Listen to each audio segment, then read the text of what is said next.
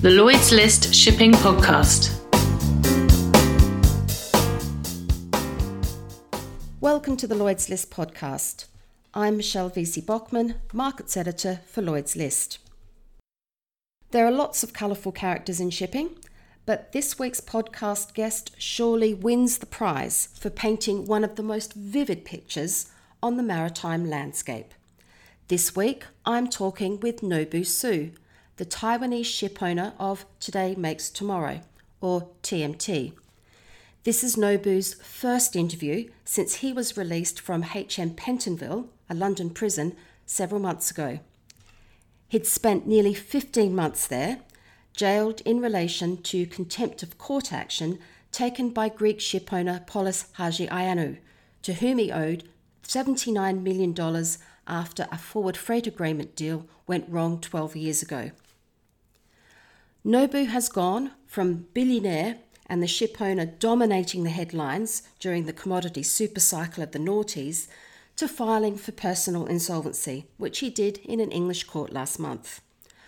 I spoke with him last week over lunch at a Mayfair restaurant. That accounts for the occasional clattering sounds on this recording.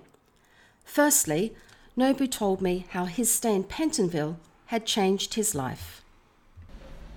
It's tough because I was born in quite a nice life. Suddenly, live with 50 cents or 50p for the first 2 weeks, and terrible life. What were the people like? All sort of people, because you have to share the they call it the cell with somebody, and I had probably 10 or 11 different cellmates, and some basically I'm criminal people. I'm only civil contempt and one other.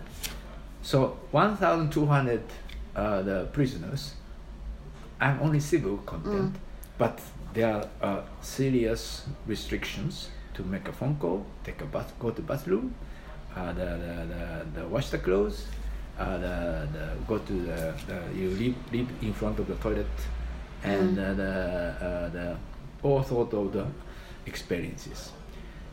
You have to keep it clean, especially after the COVID-19. It was chaos. So you have to know how to survive. I think the prison is the experience. I believe most young lawyers or solicitors should go and stay there for at least 1 week. Then they know what the law means. That's my message. But prison is where destroy the people or make the people better. But I think the system has to be changed, and this will show how the complicated society today. And but I respect these countries have so many prisons. It's called HMP, which means the High Majesty, basically under the Queen. So it make me to learn from the Asia to understand how Western or the British Empire could sustain with this prison system and keep the people from the ordinary course of the life. It was very good experience because I survived. But there are few people commit suicide, which I knew, and then every day there's a fight. And I had experiences, threatened by knife also, and I have also experience to force me to take some drugs, but I did refused. So there are a lot of things happened. I will write a book when I have more calm and when I have more time in the future. Wow. Which gets us back to the reasons why you were there, and they all stem, we have to be careful how we talk about this, from FFA contracts in 2008. But surely 12 years later, why are you fighting so hard, and what are the motivations driving all this legal case now? Because I think the one thing in my mind is what went wrong. I didn't do anything wrong, but circumstances kept coming to me without me knowing it. So I had looked at so many cases and found out many people want to say the justice, but I want to know the truth. So I spent a lot of time to look at the evidences provided by the claimants who alleged me for the sentences or asked me to pay money. Overall, I did not chase so many people for unpaid FFA or the other claims. This probably will end up to over $1 billion of what the company will run under the name of TMT Group. Contrary, this specific case of the former Lucas Hadjiano, famous Greek Cypriot, in the Iraq War, made so much money, and his two sons called Stelios and the Polis and daughter, their family probably have $10 billion more assets, keep attacking me for just little. It's not a little for normal people, but the $36 million or $37 million judgment debt, and keep attacking me for unpaid and put me to prison. Now, I should say here that courts repeatedly haven't found in Nobusu's favour. He was sent to Pentonville for contempt of court after failing to pay back a $37 million judgment after a series of what's called ex parte hearings.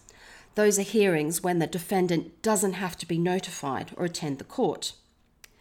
It's worth mentioning there are also claims that 32 million euros from the sale of a Monaco property was sent to Nobusu's mother's bank account.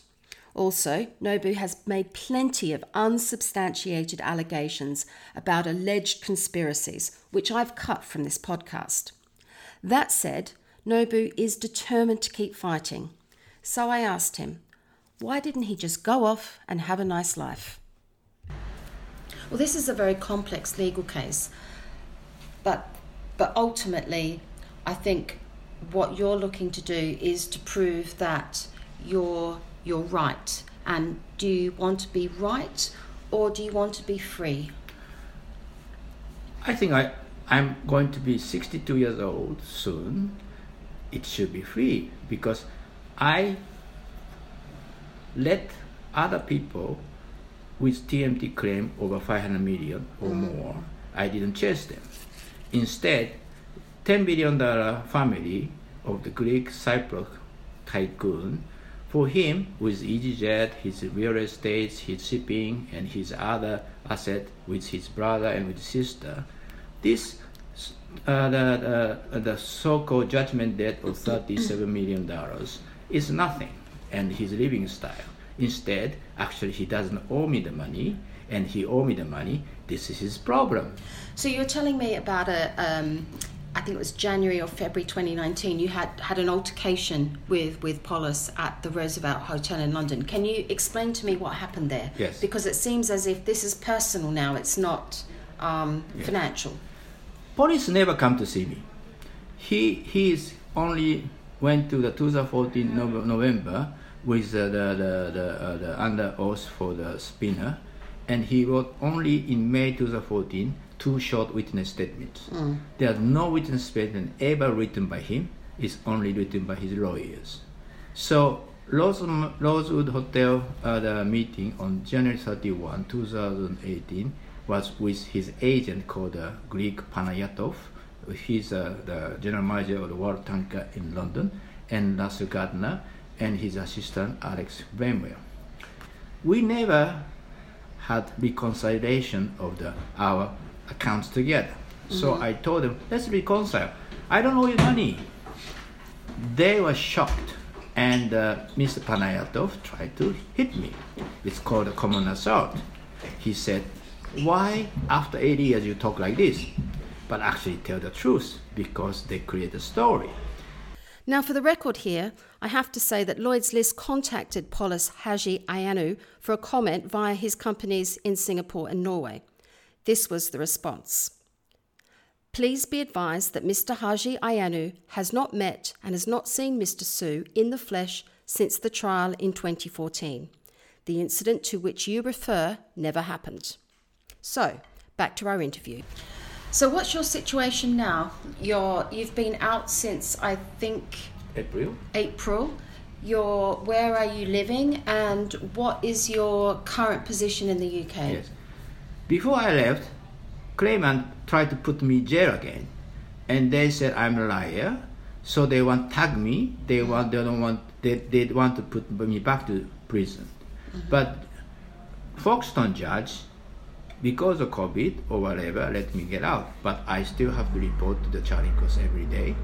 And I was also under the probably monitor of the secret services. This is what I believe. Now, they also, in July, the last month, they did another expert hearing, said, I am contempt the court, asked judge to do the search warrant. Suddenly, in 2 p.m., 4 persons raided my apartment, took my computers, and took my phones, and took all my documents, went to copy everything. And now they are under investment, the solicitors, to read all my documents to try to figure out what I did wrong with court. This is Communist Party system. I'm going to leave it there because I don't know what else to say. But that is. This is the truth. Yeah. Can you believe? No, I can't actually, because I cannot imagine. I cannot imagine that the UK government will act like the Communist Party. It's happened. So they've got all your documents. Yes. Now under what section of the Act? Judge order. What, in the Royal, like the RCJ? Yes. RCJ, the Royal Court of Justice. Yes. What bench? Queen's Bench. Queen's Bench. Okay. And the Judge Folkestone and another judge. I have all documents. These amazing things. But that's so they've got all your computers. Yes, they took all copies. So there's clearly a few more chapters to be written here in the long-running saga with Nobu Su and his legal battles in the UK. We'll be keeping you updated. I'm Michelle Vesey Bockman, and thank you for listening to the Lloyd's List podcast.